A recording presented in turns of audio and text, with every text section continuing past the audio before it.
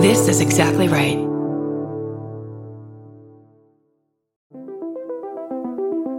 Hi, I'm Erin Welsh. And I'm Erin Alman Updike, and we're the hosts of This Podcast Will Kill You on Exactly Right.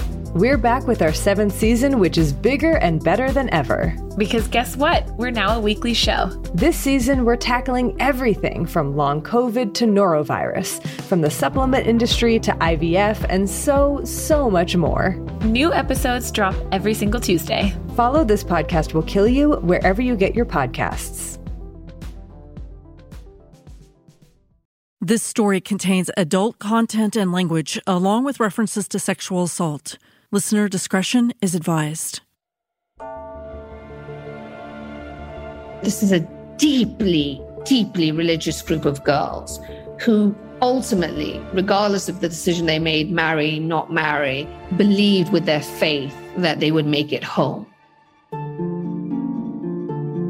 I'm Kate Winkler-Dawson, a nonfiction author and journalism professor in Austin, Texas. I'm also the host of the historical true crime podcast, Tenfold More Wicked on Exactly Right. I've traveled around the world interviewing people for the show. I've interviewed some people in person and some from my home studio over Zoom, and they are all excellent writers. They've had so many great true crime stories, and now we want to tell you those stories with details that have never been published. Wicked Words is about the choices that writers make, good and bad.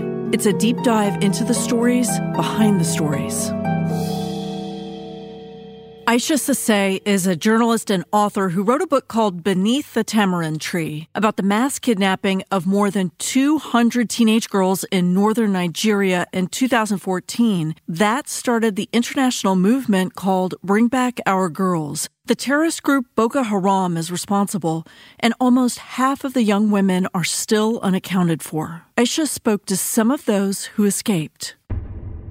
Set the scene for where we are in Nigeria and what it's like for the people who live in the village, not just the young women. This story broke in April 2014. So first and foremost, we're talking about a time where, let's just set the scene atmospherically. It was hot, it was dry. We're talking about northeastern Nigeria, which is well known for being much poorer than, the rest of Nigeria. They've not had the same amount of resources pumped into it. So we're talking about an area that is resource deprived, where people are farmers. They're making ends meet day to day. They're making choices about who to send to school. This is a part of the world that has the largest out-of-school population in the world, of over 13 million children, the majority of whom are girls. So this is a farming community. It is a poor community, but it is also a loving community, which is something that is often maybe minimized in the sense that people have lots of children. They live as a community. They love on their children. They do the best they can. They share what they have with their neighbors. It is a deeply religious community, the community of Chibok. And, they are poor, but they have great spirit. Nigeria in and of itself as a country, moving outside of Chibok in the northeast, and let's talk about Abuja, the seat of government at this point in time, has Goodluck Jonathan as a president, a man who has been assailed for not being a strong leader. And the country is dealing with increasing attacks from Boko Haram, religious extremists that have been terrorizing the country since the late 90s. And so there's a lot going on and there's a lot bubbling. There's a lot of fear. There's a lot of instability in the north. And there's a lot of looking at the central government to do more to keep people safe. Tell me about Nigeria's relationship with the United States at this point. Does America even care what's happening with these girls? The US government has always cared about what happens in Nigeria because it goes back and forth between Nigeria and South Africa, the largest economy on the continent. There's also a quite robust trade relationship between the two. The US does export a huge amount to Nigeria. It's also a large donor to Nigeria, a large aid donor. Nigeria itself exports animal feed and things like that to the US. So they care. They also care because Nigeria has a very robust military and they're aware of extremism on the rise on the continent. And there's always the concern that if any extremist group takes hold or gains a footing, they may use it to plan attacks that could ultimately imperil the US. And of course, we'd seen a Nigerian involved in a terrorist attack with an attempt to bring down a plane over Detroit many years back. So it was on the radar. Tell me what Boko Haram up until this point has been doing. What are the terrorist acts? What's the intimidation that is happening in this section of Nigeria? It is mass attacks on schools and villages. It is fighters riding in on motorbikes with guns. It is setting fire to buildings. It is bank raids. It is attacking schools. One of the central tenets has been, Western education is bad, and specifically targeting schools that educate girls. And, if the schools aren't completely set alight, students injured or killed, sadly, it is to impart the message to the girls that they find there: go home and get married. Do not be in school. So it is utter terror. At this point in 2014, dozens and dozens of schools are closed. Teachers are too afraid to be in classrooms. Schools have been set alight. It is just utter mayhem. And they're literally just taking more and more control of parts of northeastern Nigeria with the intention of building a caliphate, an Islamic state. That's what I was going to ask. I know it's a really simple question, but what do they want? To suppress all other religions and to suppress other societies? Boko Haram is a complicated one because when Boko Haram started, Muhammad Yusuf, the founder of Boko Haram, when he started it, you could argue it was as a political resistance to what he saw as abject greed, malfeasance, corruption amongst the elites in Nigeria, and also a sense that the North, which is predominantly Muslim, in contrast to the predominantly Christian South, was being ignored. And instead, people were enriching themselves. And there was this moral decay. So it started in some sense as a kind of resistance to that, but then became increasingly militarized and weaponized for a number of reasons, some of which actually involves local politicians using them as a kind of force to kind of target enemies or rivals. It's always the way when they try and clamp down, it's already kind of metastasized into something else. And then Muhammad Yusuf became increasingly militant and increasingly with a view that what would fix all of this decay would be Islam. That's what they need. They need more Sharia. If we have more Sharia Islamic law, a lot of this stuff wouldn't be happening. And it just became more and more hardened. The government tried to tamp down on them. Then they had this running battle. Yusuf was killed. Yusuf was really murdered in detention. With his death, it set the stage for the new leader. So he takes hold. And with that, the organization now becomes this extremist terrorist force that is now launching mass attacks in multiple places at the same time. How had this affected this village up until this point, up until 2014? Is it fairly insulated or are they living in terror? Where is it? Everywhere is living in terror. Okay. Everywhere is terrorized. Everywhere is unstable. Everywhere is seeing attacks in and around the area. Chibok is a small town in the northeast, but surrounding towns were being attacked. It's in Borno State, which is actually the birthplace of Boko Haram. The thing about Chibok, which is always interesting, as I spoke to parents about what happened, is that even though there were attacks in and around Chibok, the state capital, Maiduguri, which is where Muhammad Yusuf was from and where Boko Haram was actually born, had been attacked countless times. They felt safe. They were still sending their kids to school. They, in some cases, made decisions to take their kids out of other schools in other parts of the state and bring them to Chibok because they thought they'd be safe in Chibok. And I've spoken to parents and said, you never thought anything would happen? No, they didn't. I think it's important to say that the day that Boko Haram swept into Chibok, scooping up the 276 girls, was the day like every other day. Parents went to the farm, they farmed, they brought back fresh produce, they cooked, their daughters were in the government boarding school. And it was pretty straightforward. If you speak to the girls themselves, they finished lessons, they went back to the dorms, some sat outside and watched others play. Some of the girls were in dorm rooms studying because this took place at a time when they were preparing for benchmark exams, end of high school exams. But, it was just a normal time because the majority of schools had closed. There had been heightened security in and around the school because of the threat of Boko Haram. But the governor of Borno State had decided that they would keep the school open so these exams could take place. They put a little bit more security around the school, and the girls would get up every day. They would take these exams and come back to their dorms. So they shared snacks. They joked. Some were sleeping outside because it was really hot. They were goofing off. They were charging their phones. They were being teenage girls.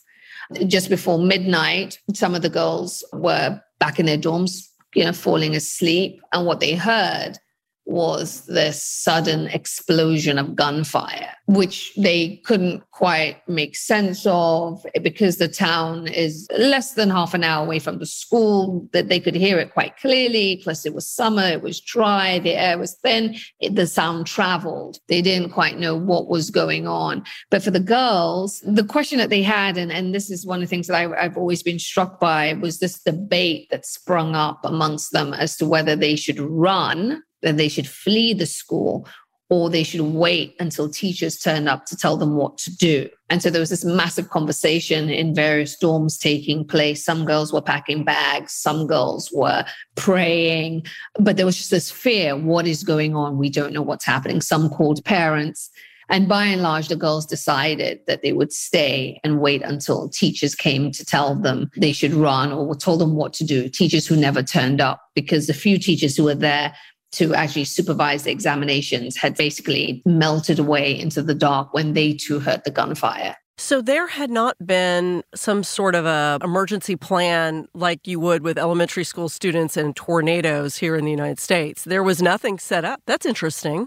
You have to put it in the context for where this took place, in a place of, limited resources, in a place where schools are doing the bare minimum, they're doing the best they can. And that sense of duty of care, I don't think it had been thought through. I think the way they looked at it was there's security here. And so if anything happens, the security guards will deal with it. But there wasn't a protocol. In fact, what had happened, and this worsened the situation, which I've always found really saddening, is before April 14th in 2014, when Boko Haram stormed the school, there had been a number of incidents that had frightened the girls. They thought they saw someone on the school grounds. They thought that they had been intruders. Girls had run off on those two occasions, actually, and there had been pandemonium. They were gathered at school assembly, days later and warned, you must not run if anything happens. You must wait until the teachers come. You must not just give in to your fears. You are going to be fine. So they had almost been conditioned to say, if something happens, this is what we must do. We must just sit tight and someone will tell us what comes next. So this is a little bit of an aside, but what would a terrorism expert say would have been the best thing for them to do, knowing what then happened, that they were taken? Would it have been better in this situation for them to run, or did they simply do the right thing? I would assume that what the terrorism expert would say is, like in any instance of, securing buildings or planes or environments with vulnerable groups, is you protect the space so that the threat never enters the space to begin with. Have a security perimeter that cannot be breached. In the event of the perimeter being breached, have an emergency contact that could be triggered so that help could come to you. You fleeing into the dark, not being sure of what you're running to, presents a whole other set of problems. Right. But the thing is, there was no security perimeter. There was a wall that surrounded the school with an old man who sat at the gate and fell asleep. There were two other old security guards who sat on a stool and nodded off.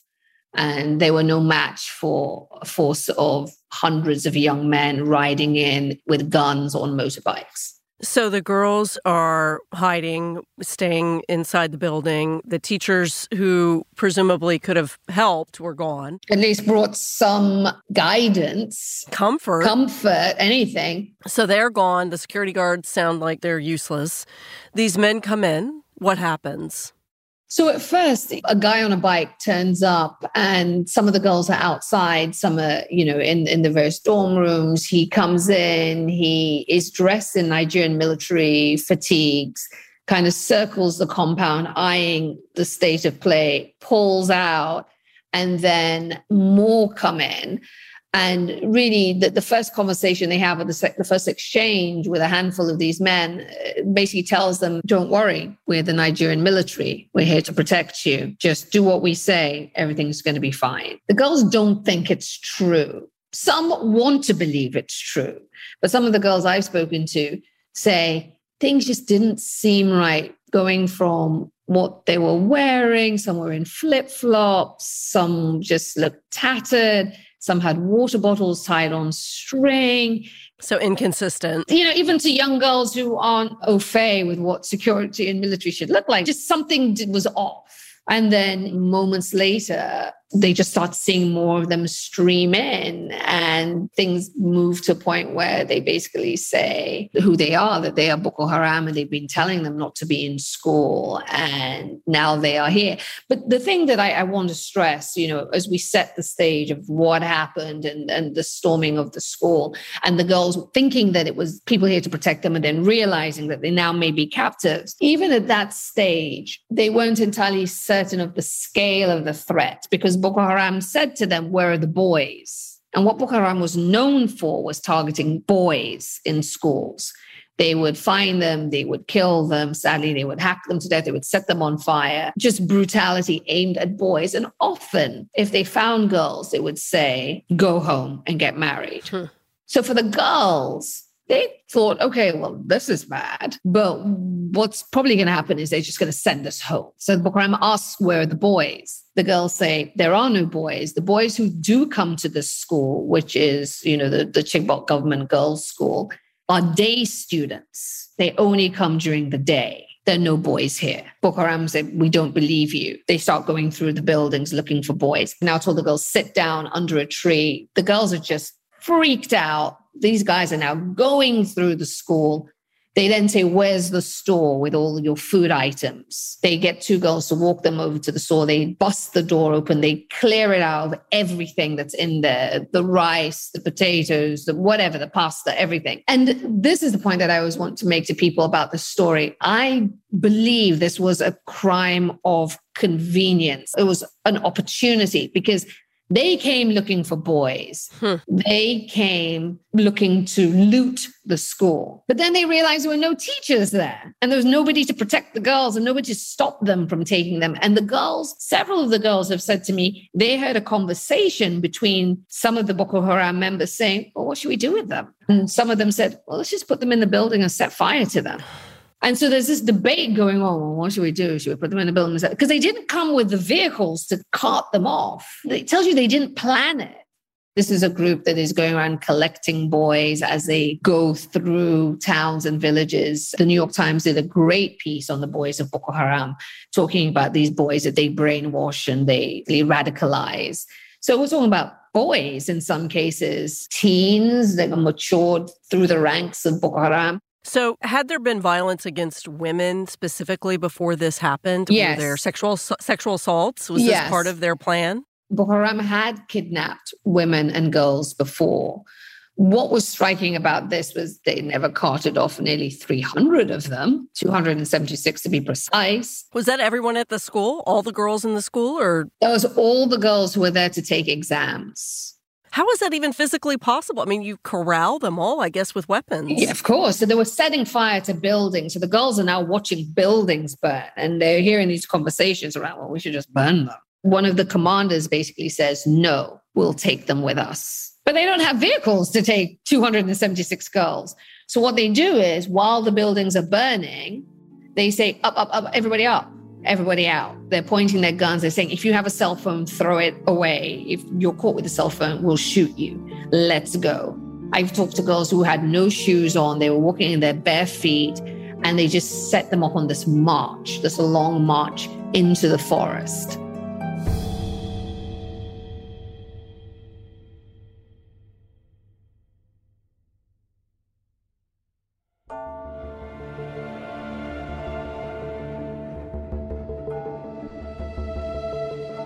They just set them up on this march, this long march into the forest. They walk some part of the way and then vehicles turn up, which they've stolen from a local lorry park. So it just, again, shows that they didn't come with a plan. How terrifying. And how do the families find out about this? Are the girls scheduled to come home at a certain point? The teachers say something, I'm assuming. No, actually, it's worse than that, because when they disappeared that night, when they marched them off into the darkness and set fire to the school, a lot of the parents who had fled their own homes in Chibok town had fled to a hill, a stone hill, where they were hiding. And so one of the parents told me that she was on the hill with her husband and they could see the school burning. And this is a particularly tragic story because this particular family, because it was exam season, they had taken their daughter's cell phone from her so she could concentrate on her studies. So they had no way of reaching her. There was a relative who worked at the school who was supposed to be on the premises as part of this coterie of teachers protecting and guiding, supervising the exams. They called the relative, no response. They're up on a hill, they see the school burning. And so they hear the vehicles pulling out.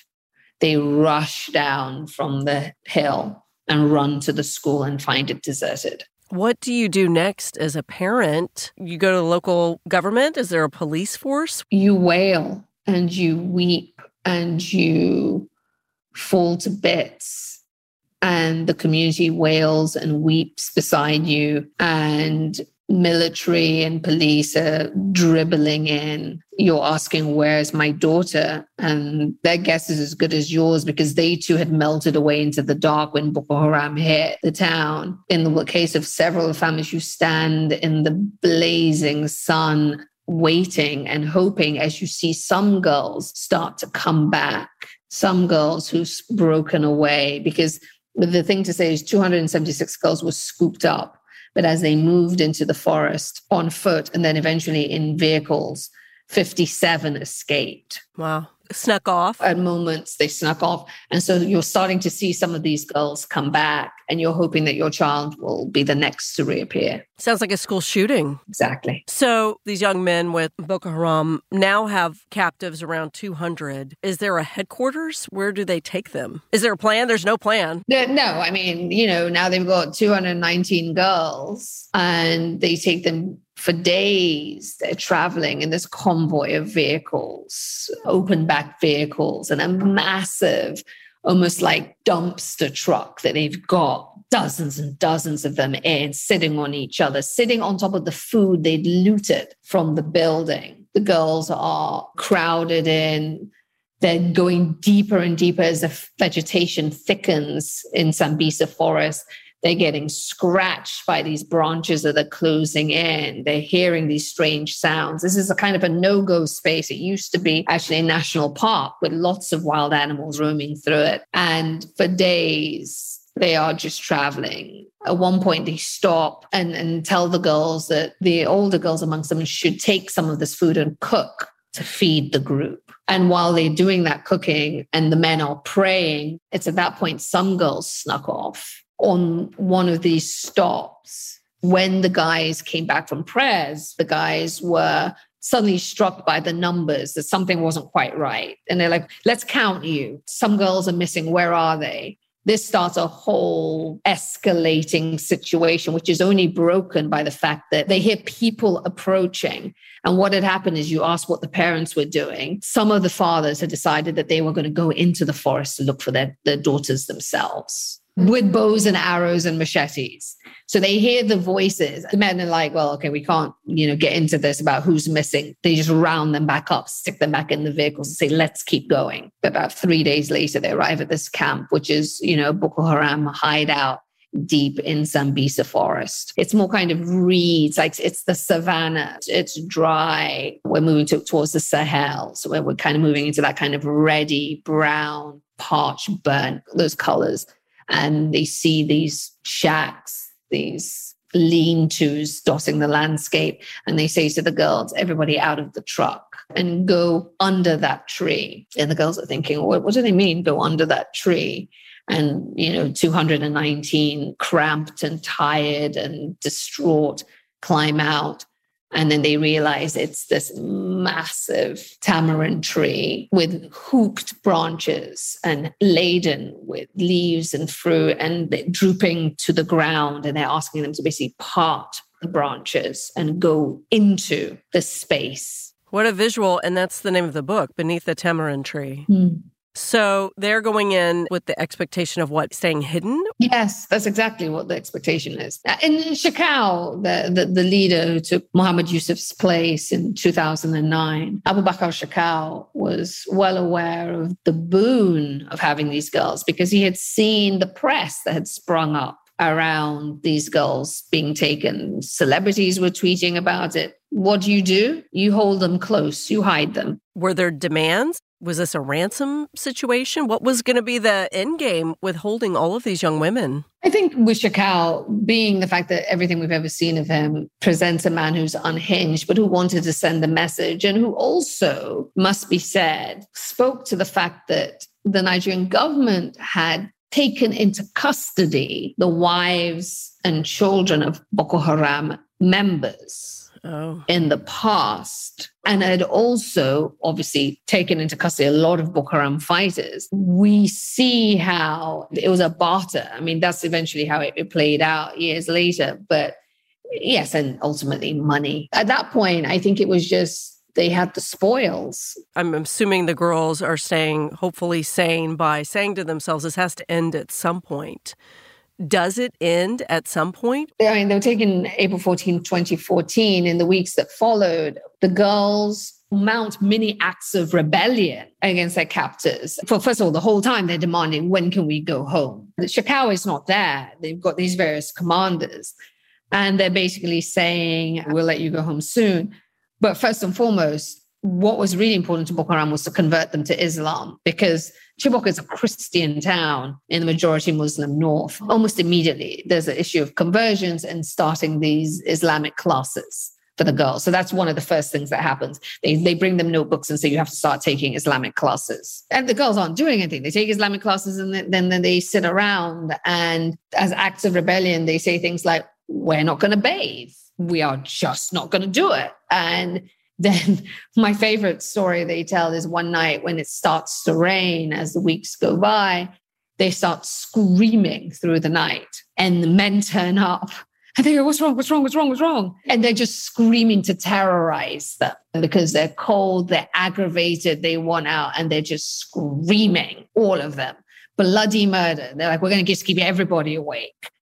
And they have these small acts of rebellion, which I just think are remarkable for these girls who have lived in a culture that has infantilized them and silenced them by virtue of being girls in a part of the world that is still governed by very conservative patriarchal norms. Were they not scared of some sort of physical repercussions for them? I spent time speaking to girls who were part of the first group of 21 who were eventually released in 2016. And at that point, there were beatings when some people tried to escape. There was a lot of threats. But I will also say, it seems to me, when you just look at it, Shekau was just very aware of the fact that the prize was in keeping them safe. At that point, they're not trying to harm them or marry them off or violate them. Because they want to trade them. They want to trade them. Are they actively working with the Nigerian government? One is never sure who in positions of power is a supporter of Boko Haram. That's the allegation that has long been made.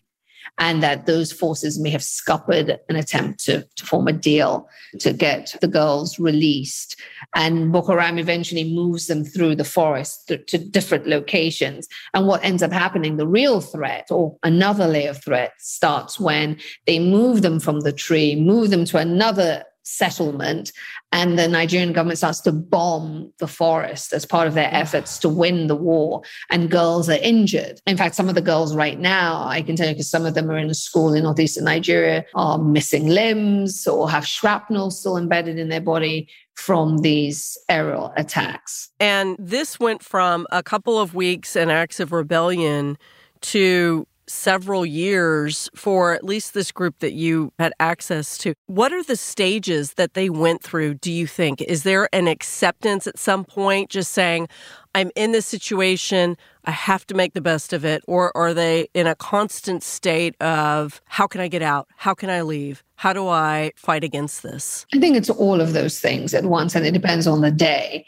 I think that when they eventually get to a place where they start pressuring them to quote unquote marry, those girls who made that decision just thought it was the best thing for them. I mean, one of the arguments that was made by this old guardian that was stationed with them was that if you get married, then you can get home sooner, because then that will just, your husband could let you go. Like they could do a deal and you could go, and your life's going to be easier if you get married. And so some of those girls made that calculation. It's not marriage, it's sexual slavery. But if they agree to accepting one of their captors, that it would be a better way to survive this. Some girls said, absolutely not. I refuse to do that. And I spoke to several girls who maintained that they would not marry. And they became this coterie of holdouts that, interesting enough, never judged the others for making the decision to marry. They just decided, they just refused to do that. And the key part of all of this, I think, and this applies to even those who decided to accept one of their captors, again, there's no volition here, but is that this is a deeply, deeply religious group of girls. And so faith becomes an act of rebellion when they're in the forest. And they have these secret prayer meetings, which were at one point discovered by their captors, who warned them they must never do such a thing because this is now their Christianity on display. But they would meet in the dark and they would sing these hymns and they would pray and tell each other that they would be delivered. Sounds a bit like American slavery, right? Exactly. Tell me the way that this progresses. Is it 2016 where a group is released? Is that what happened? Tell me kind of what happens there. To date, 112 girls are still unaccounted for. So just to be clear that we're talking about 100 girls who have never returned. But for the first 21, suddenly they're being asked to move again. But this time now, they're traveling for days. When they finally stop, they're suddenly approached by a man in white and these other individuals, other Boko Haram fighters, who suddenly asks who has a piece of paper and a pen and just starts picking. And what we know from the outside is that there had been an attempt involving Swiss negotiators. And what they had negotiated was an initial release of 20 girls as a good faith gesture, that they could actually do a deal for the rest eventually. And so it was 20. And then they decided as a gift, they would give an extra girl. So that's how it became 21 girls. And I know the story from some of the girls who were chosen and released. And the thing I always ask people is to imagine suddenly 21 are leaving and the rest are staying and everybody's crying. Yeah. Everybody's crying. It must have been almost just as difficult. Absolutely. How did they choose the 21? Randomly. You know, as some people of faith would say, myself included, if it's your time, it's your time, like just randomly. No rhyme or reason. Suddenly they were loaded up in vehicles and being driven again for days, and they had no idea what was happening. And then they actually chose one girl who they asked to walk with a coterie of soldiers to the meeting spot and left the others behind. It's a kind of insurance. And she went on ahead and then met the negotiators. I find it interesting that it seemed so important to Boko Haram to demonstrate with this one girl, Priscilla, that they hadn't been harmed while they were in captivity. And I have pictures of the girls when they're finally free in a safe space, having cookies, and you can see their emaciated state, and you can see the bedraggled and just worn out by 2 years in captivity. But again, for context, this is only 21 girls, 219 disappeared into the forest, and 112 are still missing. How did the remainder, minus the 112, end up back out? Similarly, they did another deal, but this time what we know is money was exchanged.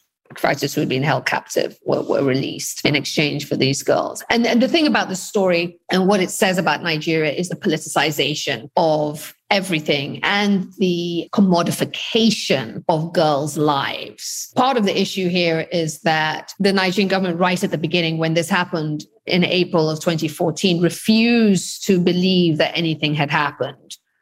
There was this resistance that such a thing could have happened. And then even when there was the knowledge that something terrible had happened, the sense, and I have said this publicly and I continue to say it and continue to lambast them for it, I think there was just generally a sense of, okay, well, yeah, this really is shitty, but it's a bunch of girls. But that's not what the reaction was on social media, which I thought was really interesting. What do you think happened there? It was a phenomenon. It was a huge miscalculation on the part of the government. I mean, I think the Nigerian government literally thought, they're not just girls, they're poor girls. These were poor parents, uneducated. They didn't know what to do. Yeah. So the Nigerian government just thought this story is just going to die. Nothing's going to happen. Nobody's going to know about it or even talk about it.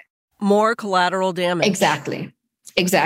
Now there are, you said, about 112 that are still out there. Is there an effort to get them back? Well, what's happening now? I mean, we're talking 7 years later at this point. I mean, so the thing to say about Nigeria right now is, and Nigerians would accept this if they were being honest, those who choose to be honest or objective, rather. The country is besieged by a multitude of issues, not just the Boko Haram problem that remains as prevalent as ever in the Northeast, but this rise in kidnappings for ransom in the Northwest that is happening, that we're seeing school children.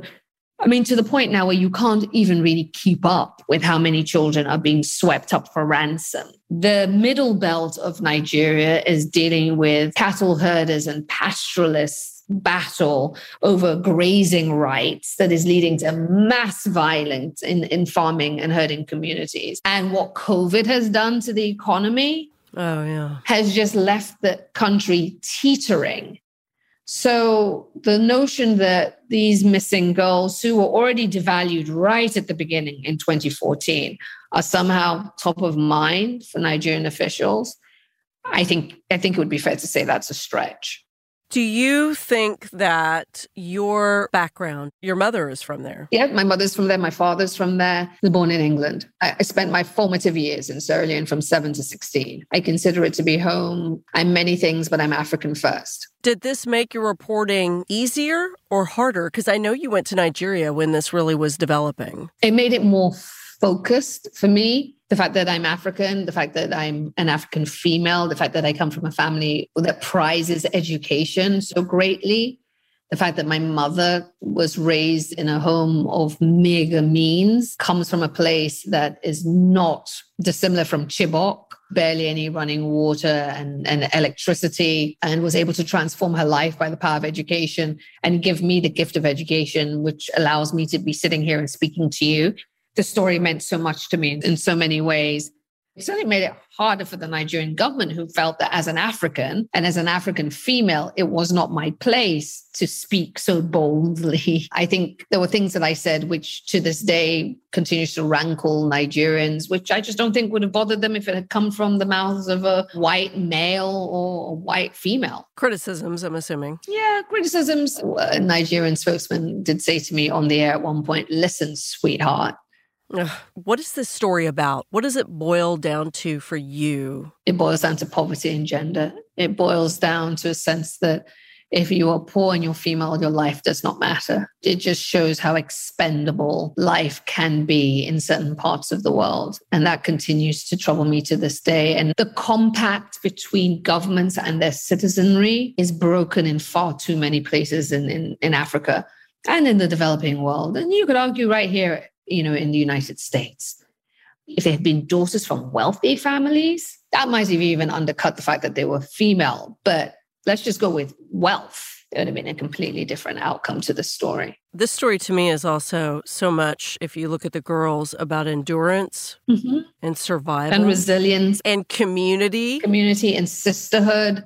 And one of the girls who escaped and wasn't held captive, she was taken, but she escaped in the hours afterwards, is in school here in the United States.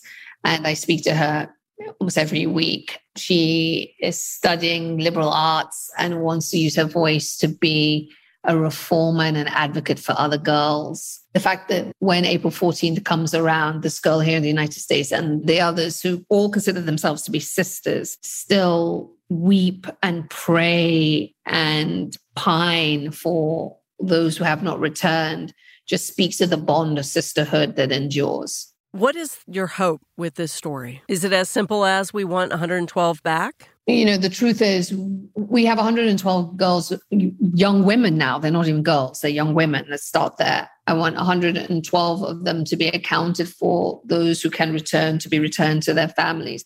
And I want girls and schools to be protected. I want the education of girls to be valued. That's what I want. I want accountability and I want justice for them. On the next episode of Wicked Words. All of these were done on weekends. 2 of them were on holiday weekends. One was Columbus Day, one was Labor Day. There's parts of this story that we start to see a more complete picture. This was a person who was conscientious enough. They didn't take time off work to go kill. They did it in their leisure time.